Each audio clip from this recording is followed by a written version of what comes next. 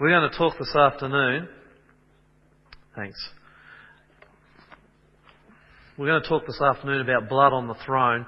This is, without doubt, the most important subject any pastor, any preacher can ever preach. It's sobering, and as I was preparing it, it moved me. It moved me just preparing it. It's that sort of subject. And so this afternoon, because we're technically not having any luck here, we're going to ask the Lord again to be with us and to bless us. And let's pray that He will see us through. Because this story was being told long before they were using data projectors and cameras. So the Lord will be with us anyway. And I pray you'll leave this place with your heart strangely warmed and with being compelled by the love of Jesus to follow Him more closely. Because that's what this is all about. So let's bow our heads. Jesus, you can see that we're struggling technically this afternoon. And I just want to pray that despite this, that you will come down, that you'll make this message clear, that people will understand and will leave this place having been drawn to you. It's a fearsome, it's a frightening world, Lord, that we live in. And we need to hear this message to give us hope and to see us through what is ahead. So thank you, Jesus, this afternoon for being here. In your name, amen. Blood on the throne. You know, we all suffer from a malady. In fact, if you're a human being and you've got blood running through your veins, if you've got oxygen in your lungs, then we suffer together from a malady called sin. And sin comes out in many different ways in each of us. We all have different sins, different things that plague us. Some people have bad tempers.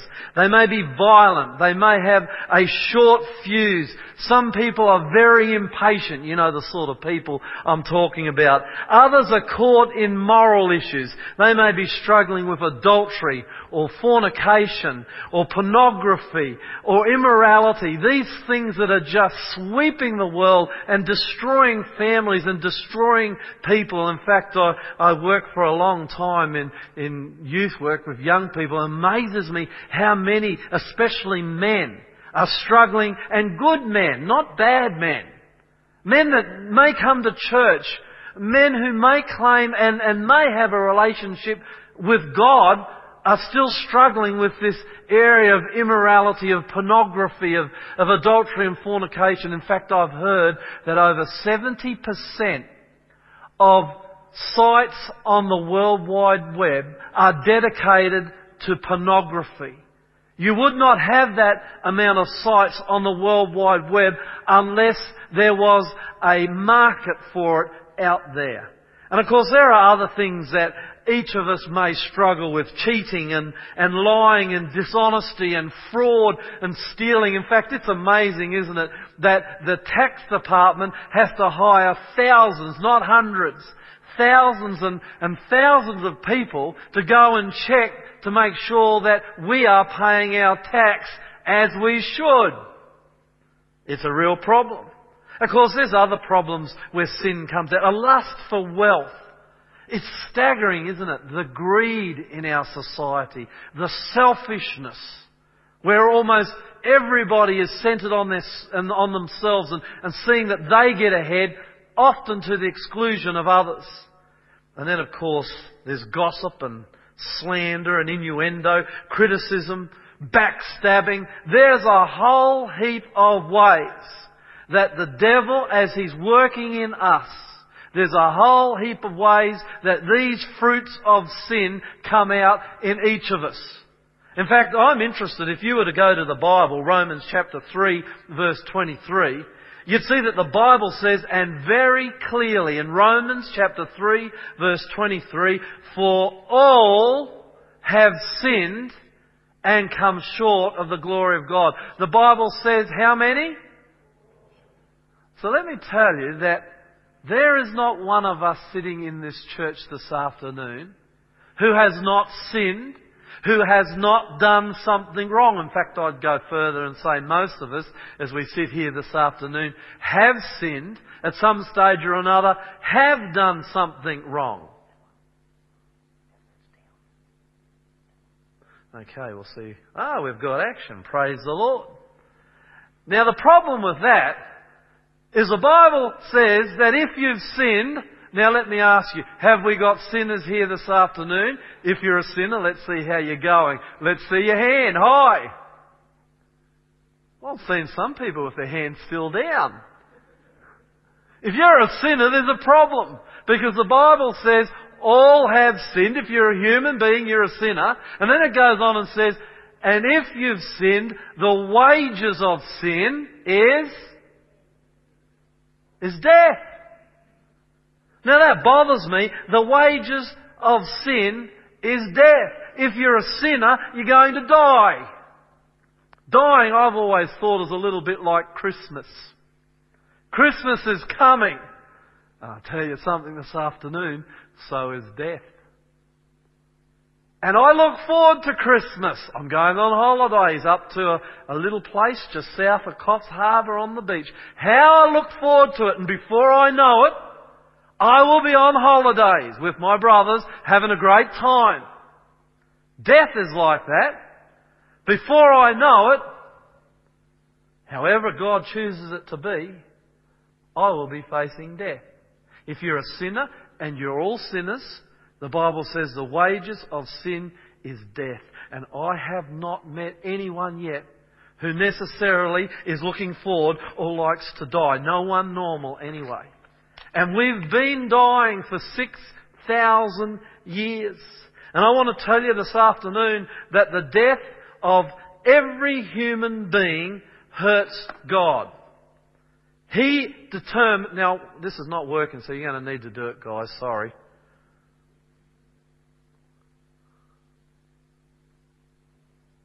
Now it's working on the other. Oh boy. Let's say a prayer for this technology. Would you do that for me?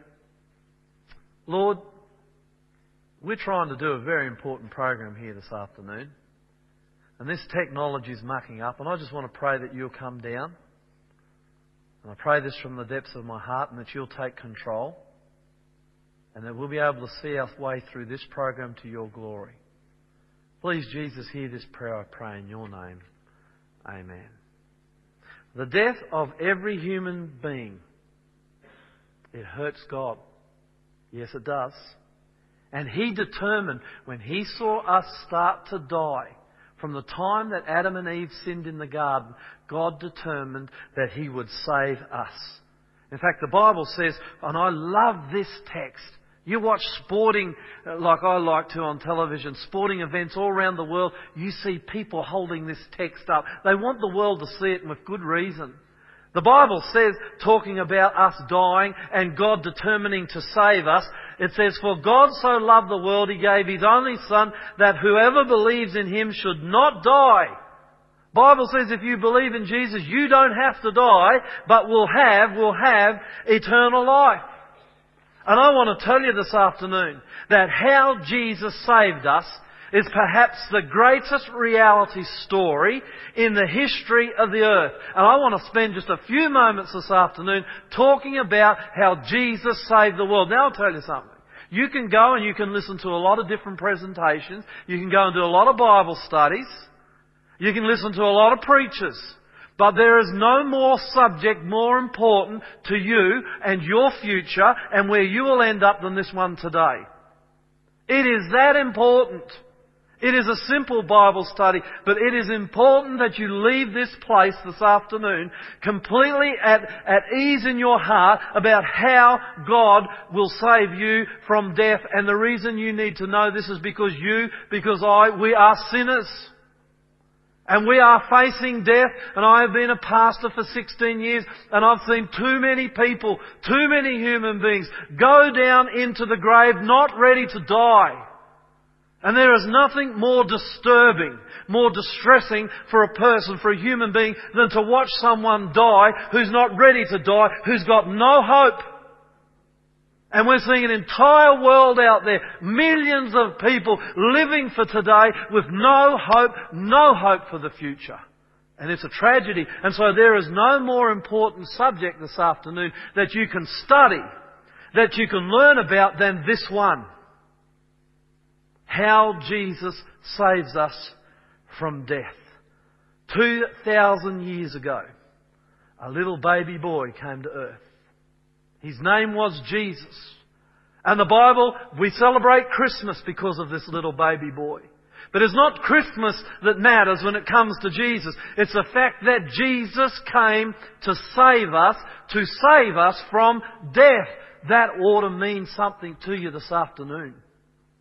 And when this little baby was born in a manger, in a cattle stable, 2,000 years ago, the Bible said, and it's a beautiful story. And you can pick it up, and I'd encourage you, if you've got a Bible, go home and read it this afternoon. If you haven't got a Bible, then you get one as you go out the back door, the front door.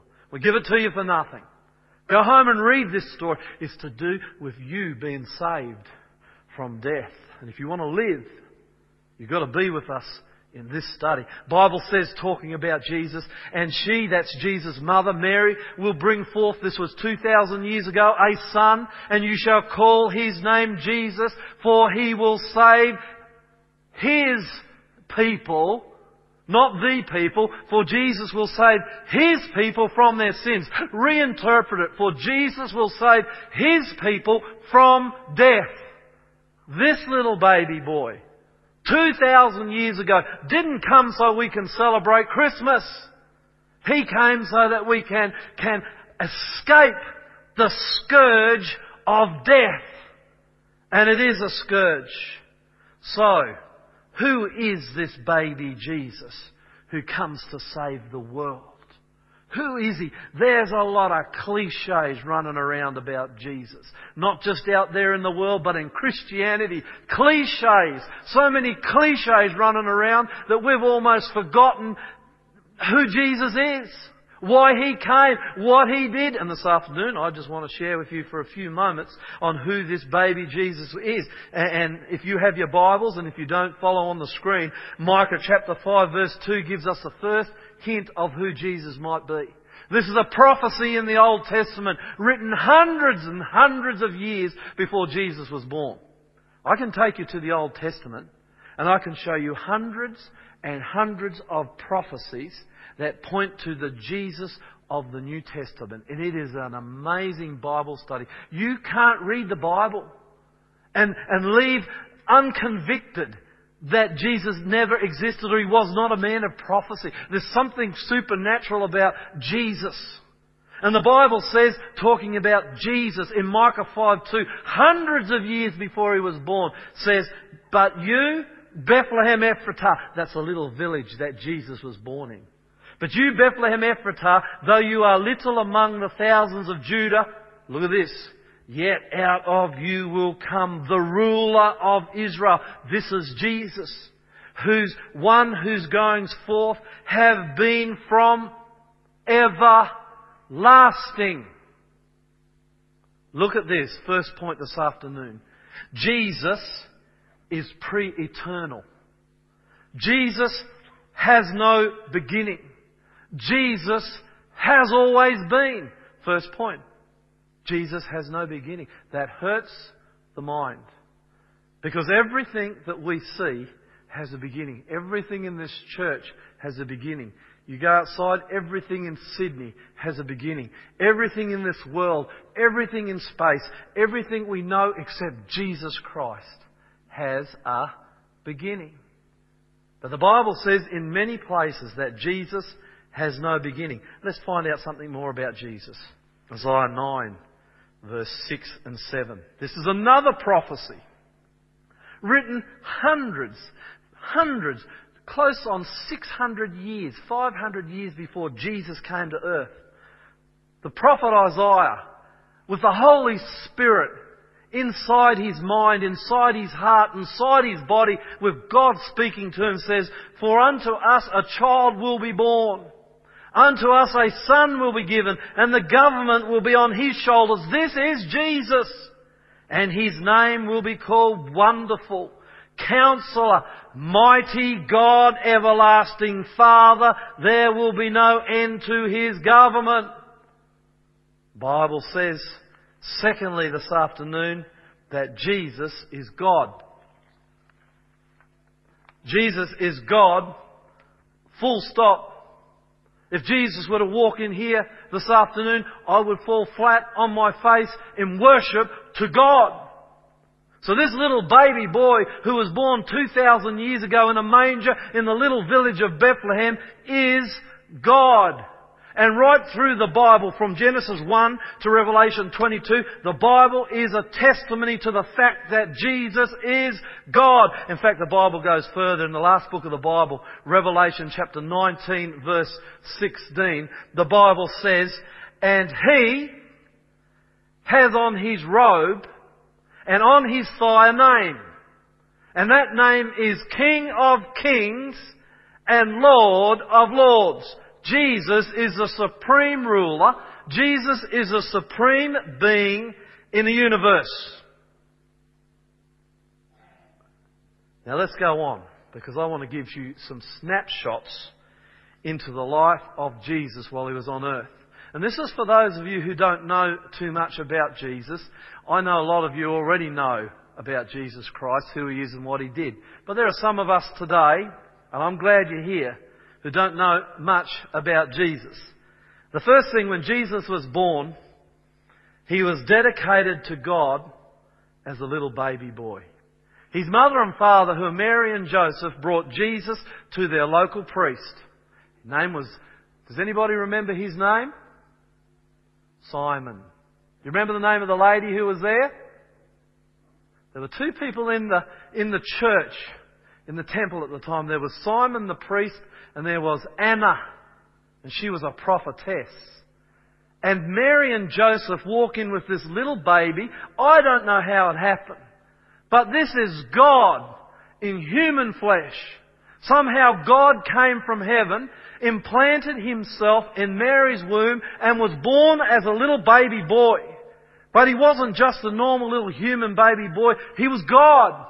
And when that priest, who had never seen this baby before, had probably never seen Joseph or Mary, father and mother, took Jesus in his arms, the Holy Spirit came upon Him. I imagine tears, because he was an old man, were running down his cheek, and he says, I have seen, he's holding the baby and the Holy Spirit's on him. He says, I have seen the Saviour of the world. He's an old man. He says, now I can die.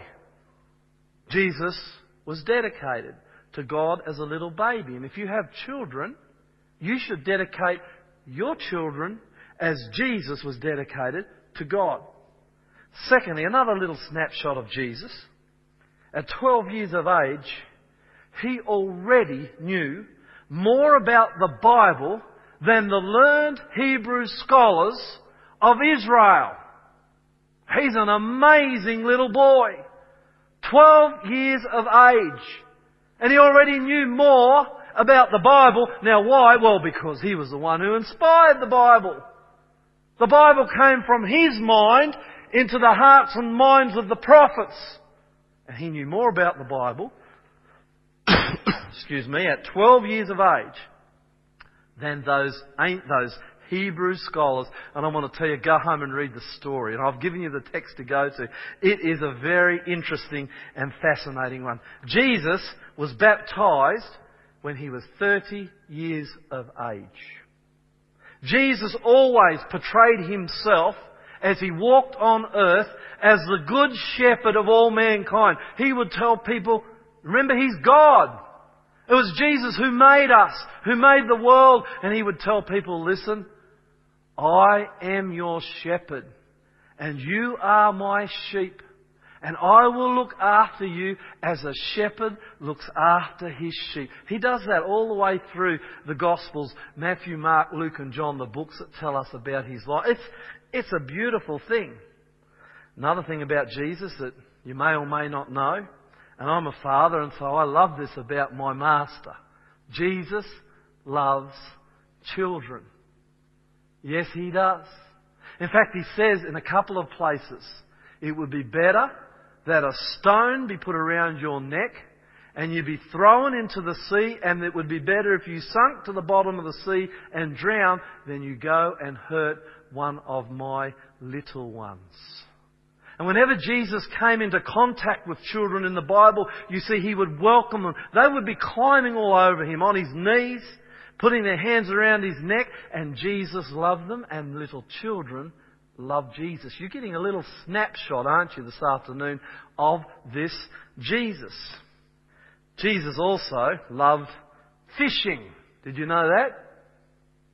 Jesus loved fishing with His friends. Now, I don't like fishing, but Jesus did.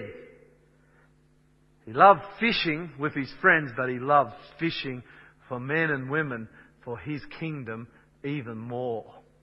And you see Jesus in His ministry going from town to town, city to city, village to village, trying to let broken down people know that He is the Saviour and He is their way of escape from the life they're in and from death itself. Jesus loved fishing. There was only once while He was on earth that the disciples, and these were His followers, were given a chance to see Jesus in all His glory as God. It's called the Transfiguration. Big word.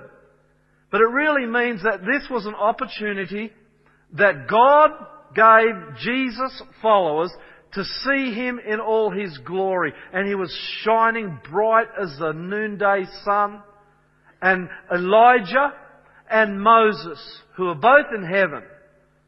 There are not many human beings in heaven, but Elijah and Moses were too, came and visited Him. And the disciples, Jesus' followers, saw this, and they saw Jesus in His glory and in His beauty and in His majesty. And I guess it was God's way of saying, hey, this is the Messiah of the world.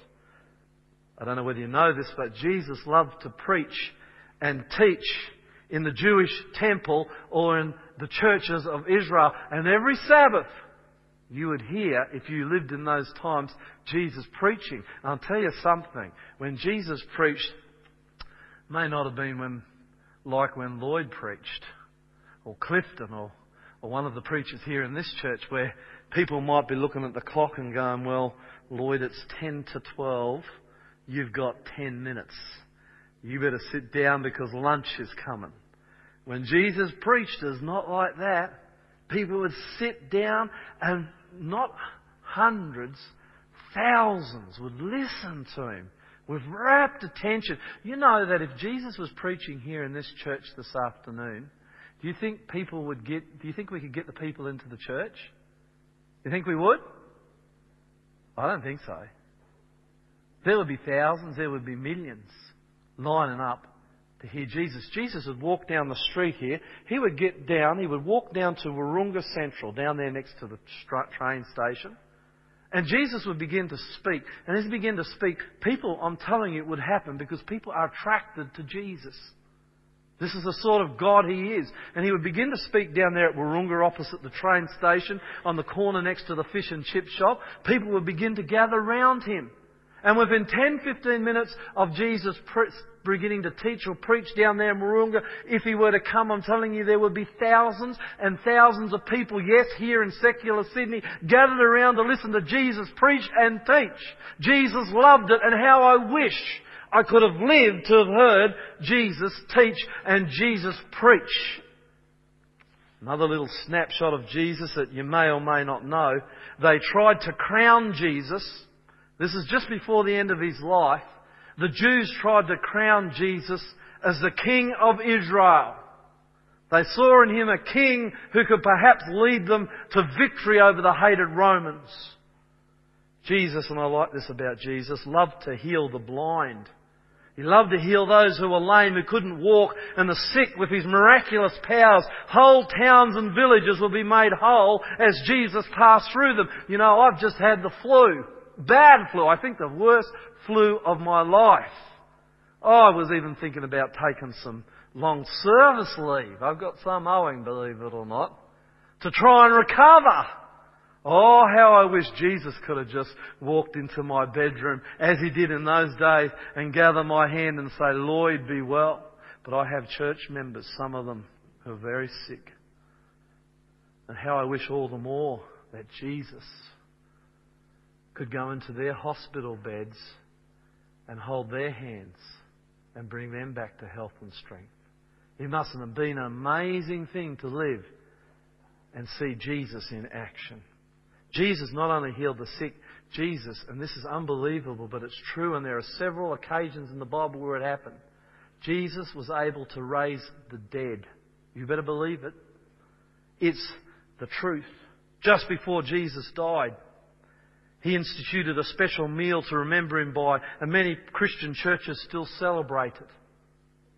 And where they take unfermented wine and drink it to remember His blood.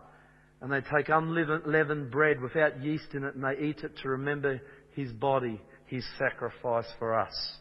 But you know, we could go on. In fact, one of the Bible books says if all the things Jesus did were to be written in the books of the world, he says, I guess there wouldn't be enough books to hold it.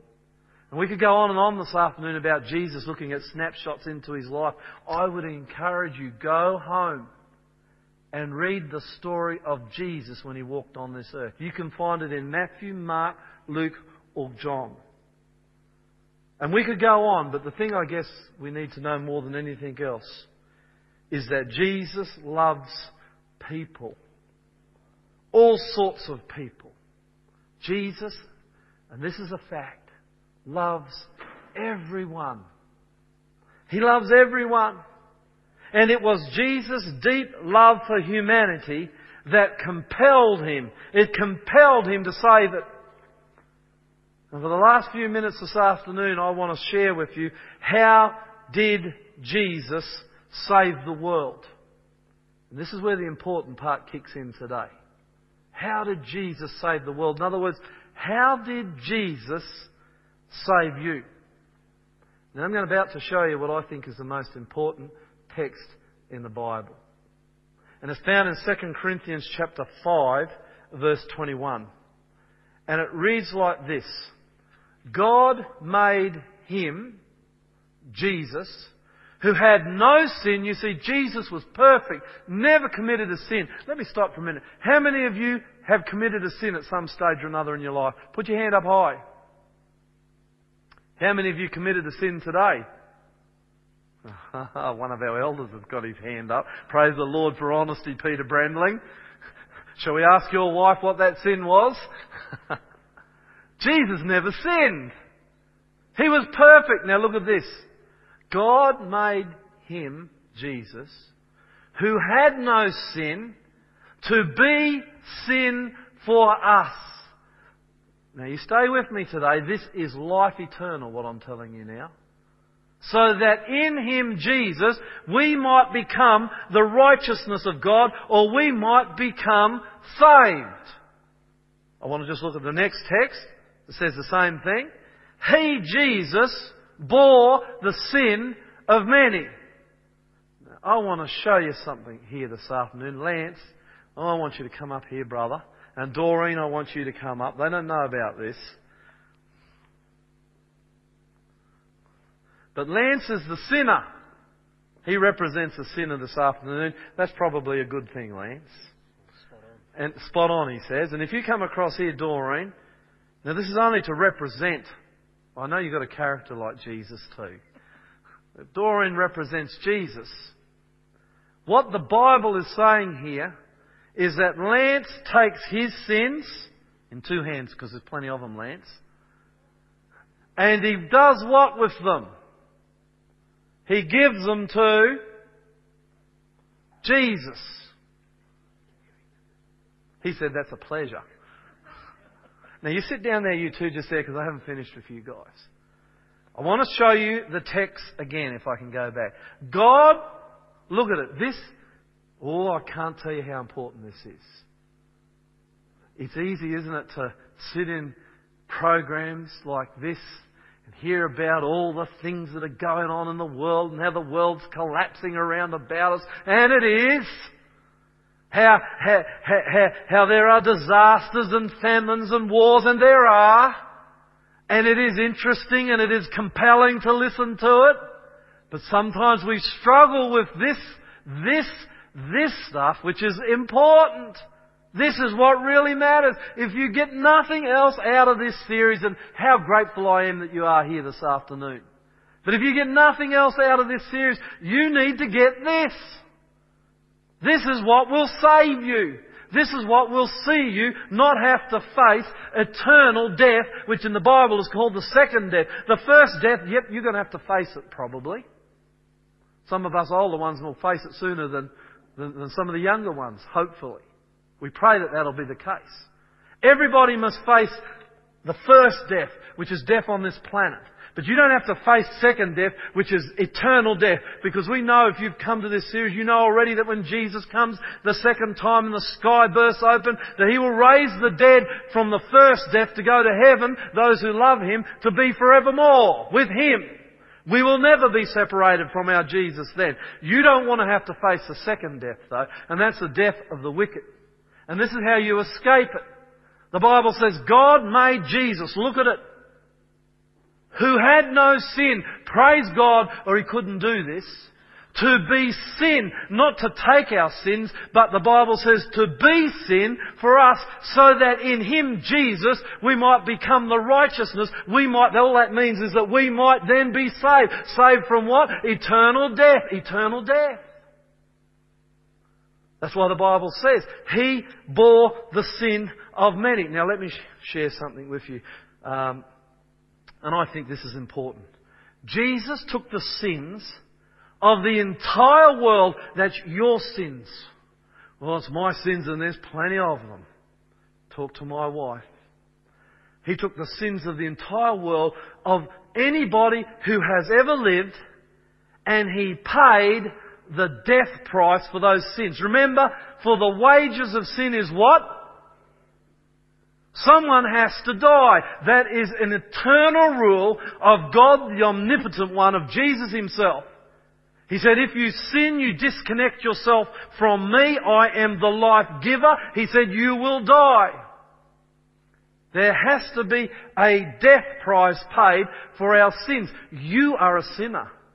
I am a sinner. There has to be a death price. And the Bible says Jesus took the sins of the entire world upon Himself, and then He paid the death price for them. Now how did He do that? I have an uncle, Jeffrey. Love him. He lives on the north coast of, he lives he's north of Brisbane in Maleny, up in the mountains. Beautiful place. He's allergic to bees. If a bee stings my uncle, and I remember a bee did sting him once, you know what he has to do? Rush to the hospital as soon as he can for anti-venom. If he doesn't, there's every chance that my uncle will die. He is allergic to bee stings. Have we got anyone else who's allergic to bee stings here today? Is there anyone? No? Well, you're fortunate. My daughter, if you go to this church, you'll know, because I've said it a number of times, is allergic to, I feel so sad for her. She's allergic to peanut butter or peanuts. And if she is to eat peanut butter or peanuts, and that is my daughter, and praise the Lord, she looks like a mother and not me. If she eats peanut butter or peanuts or anything that's got a peanut substance in it, it equals death for Danae. And I want to tell you that we have this, what's it called, Diane? That plunger thing. EpiPen. That has, I guess, some drug in it, so that if her mother would never do it, but her father is more than likely to accidentally give her something with peanuts in it. In fact, I've done it 3, 4, maybe half a dozen times already. I tried desperately to remember. It's not so much remembering. There are things, that you can buy from the shop these days, and you don't even know they've got peanuts in them. But if she has a bad reaction, then we get the EpiPen. I think Diane has told me how to do this. I pray to the Lord I never do have to do it. And we plunge the EpiPen into her arm. Is that right, sweetheart? It is into her arm, isn't it? Something like that. No, it's not into a vein, is it? I wouldn't know how to find a vein. It's into her arm, and whatever it is goes into her veins and will save her life. My uncle's allergic to bee stings. If he doesn't get to hospital, it's a fact he will die. My daughter is allergic to peanuts, to peanut butter, to anything made from peanuts. And if she does not get this EpiPen or to the hospital, she will die. I want to tell you something today. understand this, that Jesus is allergic to sin. He is perfect. He is allergic to sin. And when this miracle was enacted, where God the Father took the sins, that's yours, that's mine, of the entire world, gathered them up and took them, and it was a miracle, and I can't tell you technically, I can't tell you theologically how this happened, I can just tell you that it happened when God the Father took those sins and He dumped them on Jesus. It was more than Jesus could take. He is allergic to sin. Sin kills the Master. Sin kills Jesus. And when these sins were taken and dumped on Jesus, He began to die. He began to die immediately. Look at what the Bible says. Jesus is in the Garden of Gethsemane. This is not working again. There you go. I'm using a different one now. He's in the Garden of Gethsemane. A couple of hours before he was arrested and crucified. We'll look at that in a moment. He's in the garden. He hasn't been tortured. He hasn't been in any way harmed physically. But this miracle, where God the Father took the sins of the world and dumped them upon Jesus, and the word is dumped, had already occurred. Look what is happening to Jesus. Read the text with me very carefully. The Bible says, then He said, this is Jesus. Then Jesus said to His disciples, He's talking, who were in the garden with Him. He was preparing to be crucified, but the sins of the world had already been put upon His perfect heart. You could say He had already been stung by the bee. The allergic reaction to sin was already happening. And the Bible says, then He said to them, my soul is exceedingly sorrowful, even to death. Stay here, He said to His friends, and watch with me. And He went a little further and fell on His face and prayed, oh my Father, if it is possible, let this cup pass from me. I can't bear these sins, said Jesus. Nevertheless, not as I will, but as you will. See what the Bible says? My soul, says Jesus, He hasn't been put on the cross yet, is exceedingly sorrowful, even unto death. Let's go a little further. He's still in the garden. Then an angel appeared to Him from heaven and strengthened Him. Why did God have to send an angel? Because if God had not sent an angel, the sin was upon Him. The allergic reaction was in its process. If God had not sent an angel, Jesus would have died, and He would have died in the garden. The Bible says that an angel appeared to Him from heaven, strengthening Him. And Him, even after an angel had strengthened Him, and Him, Jesus, being in agony, He prayed more earnestly. Now look at this. Then His sweat became like great drops of blood falling down on the ground. So intense was the agony of your sins and my sins on Jesus' perfect heart that He began to sweat drops of blood. I want to tell you something, that the Passion, that film that Mel Gibson made, that so famously went round the world, it was wrong. And it was wrong theologically. All they looked at in that film was the violent death of Jesus Christ, the physical pain, the torture that He was put through. I want to tell you today that the physical torture and the physical pain had nothing to do with Jesus dying. It did not. And that's why that film was wrong theologically, and I believe did damage to God's cause. Because it was not the physical suffering of the cross that killed Christ. Rather, it was the sins of the whole world. And it's why it's ridiculous to blame the Jews for crucifying Christ. They didn't crucify Christ. You did. And I did. And it was our sins that bowed Him down and killed Him. Look at this. This is Jesus' death now. He's arrested. He's taken into Pilate's court. And there He is, the King of the universe, dishonoured. The Bible says, and they clothed Him with a purple, and they twisted a crown of thorns and put it on His head. And they began to salute Him, Hail, King of the Jews, dishonouring the King of the universe. Then they struck him on the head with a rod and they spat on him. And bowing the knee, they worshipped him. And when they had mocked him, they took the purple off him and they led him out to crucify him, dishonouring the Creator of the world, dishonouring the mighty God of the universe, as He not only was He burdened down with our sins, but He was now being tortured physically. But I believe that the physical torture was almost Jesus didn't feel it. Because what was bowing Jesus down and killing Him was our sins. How did Jesus save the world? The Bible says, now when they led Him away, they laid hold of a certain man, Simon a Cyrenian, who was coming from the country, and on him they laid the cross of Jesus that he might bear it after Jesus. Jesus was not so physically wounded that He could not carry the cross. Jesus was on His knees, bowed down in the street, dying. He was dying. He wasn't dying because of the crown of thorns. He wasn't dying because his back had been laid open by a whip. He wasn't dying because he'd been spat upon and dishonoured.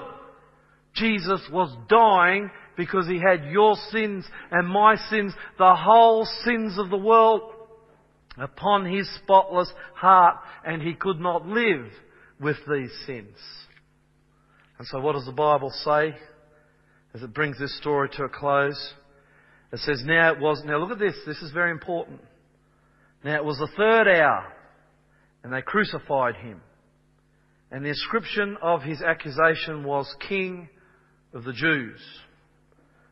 So it was at what hour? What hour? Now follow me. Now when the sixth hour, what hour?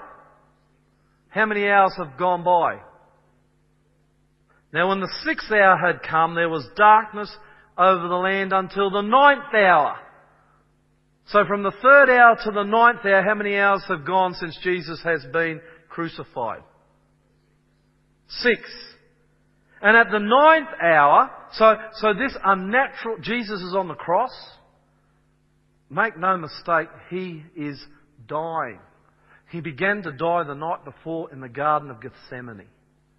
Jesus is now in the final throes of death. It seems like nature itself is mourning the death of her Creator. Because the Bible tells us that an unnatural darkness came across the earth. You can imagine the scene. This is the King of the universe. He is dying. He is paying the death price for our sins. And the Bible says in verse 34, and at the ninth hour, Jesus cried out with a loud voice, Eli, Eli, lema sabachthani, which is translated, my God, why have you forsaken me? That's the problem with sin. It's why Jesus was dying, because He had been separated from His Father. The connection that they had had for eternity. Stop and think about it. 1 billion trillion. My little girl says to me, what's the biggest number, Lloyd? I say a gazillion. Well, there's no such number, is there? But she thinks there is. A gazillion years ago, the Father and the Son were together. They had never been separated by anything. In fact, they are of the one substance. Do a study on it sometime. It's interesting. They have never been separated. And here is Jesus on the cross without whose sins? My sins. And you know what they did? They separated Jesus from the Father, and it was killing Him. And He doesn't cry out, my God, why are you letting me go through this physical pain? He cries out, my God, why have you forsaken me? My God, why have you separated yourself from me? I'm dying. And as He cried these words out, in what hour? And Jesus cried out in the ninth hour with a loud voice and breathed His last and died. It took Jesus how many hours to die on the cross? 6. Now, I'm a great studier. Well, I'm not a great studier, but I love to study ancient history. And there is an ancient historian by the name of Josephus. And Josephus said it would take... Do you know how long it would take to normally die on a cross? Anywhere from 2 to 7 days. And he gives a terrible... And it really is a terrible description of what physically happens to a person on a cross. Where finally they die of asphyxiation. Where it is too painful to push up and it's too painful to hang. And so they actually die of asphyxiation on the cross. It's horrible. He talks about how the birds had got to know him, that people who were being tortured on a cross were helpless and would come down and pick the eyes out of the people who were being slaughtered on the crosses. In fact, when Jerusalem fell in AD 70, thousands of Hebrew warriors, this is 40 years after this story, were crucified by the Roman general Titus on crosses. The history book says that the crosses disappeared off into the sunset, over the horizon.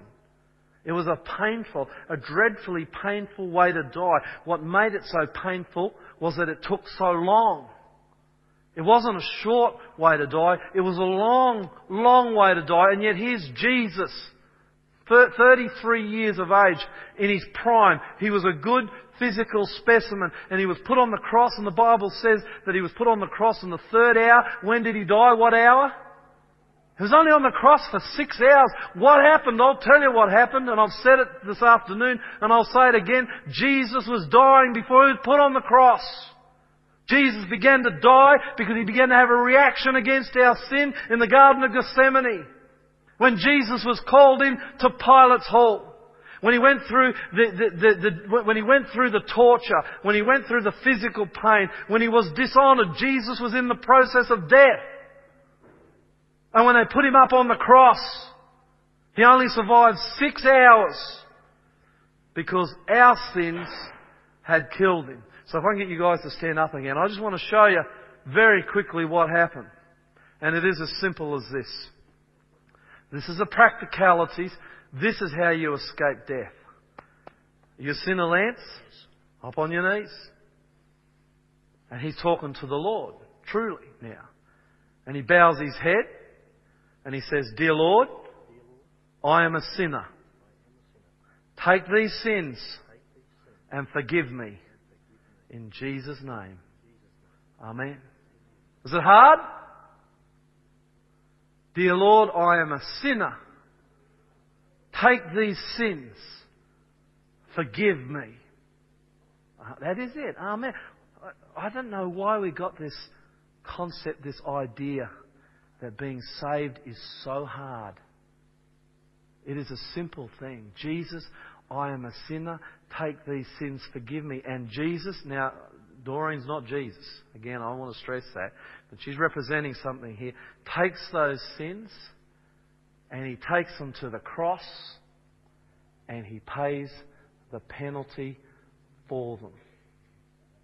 And because, do they belong to Lance now or do they belong to Jesus? And who paid the price for them? You've got to believe it. Jesus did. Is Lance now a sinner? He's a saved sinner.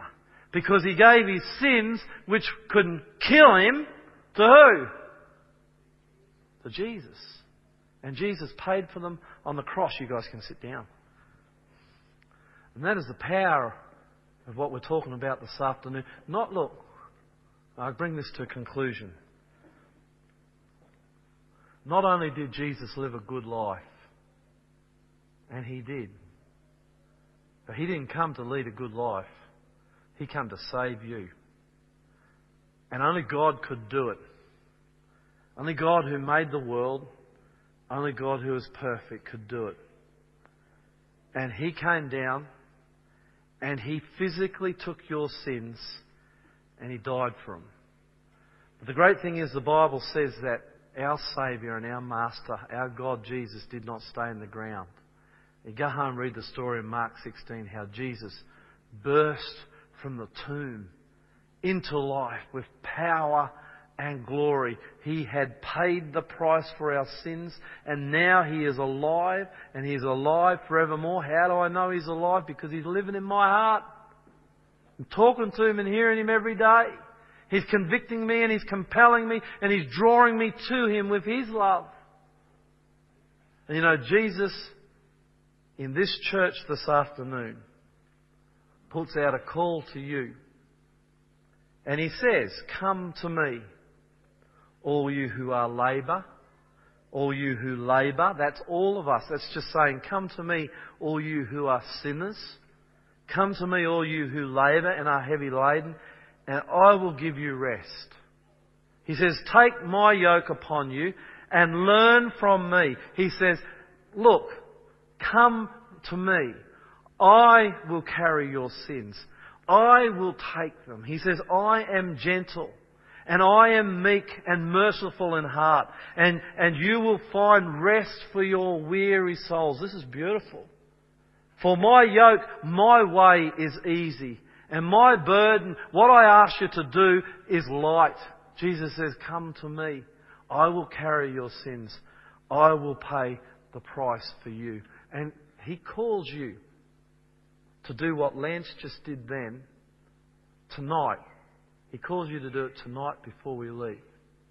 And I wonder if we could just bow our heads, because I want to make a little call on behalf of the Lord Jesus Christ. Could you just bow your heads? Father, Jesus, we come before you this afternoon. Just for a few moments we've looked at what you did for us 2,000 years ago. It deserves, God, more study. And we need your help, your supernatural help, to aid us as we try to understand, God, what happened on the cross and what you actually did for us. But this afternoon, God, in this church, I'm just praying that you are calling people to accept you and to allow you this afternoon in this church right now to be your Saviour, to be our Saviour, their Saviour. God,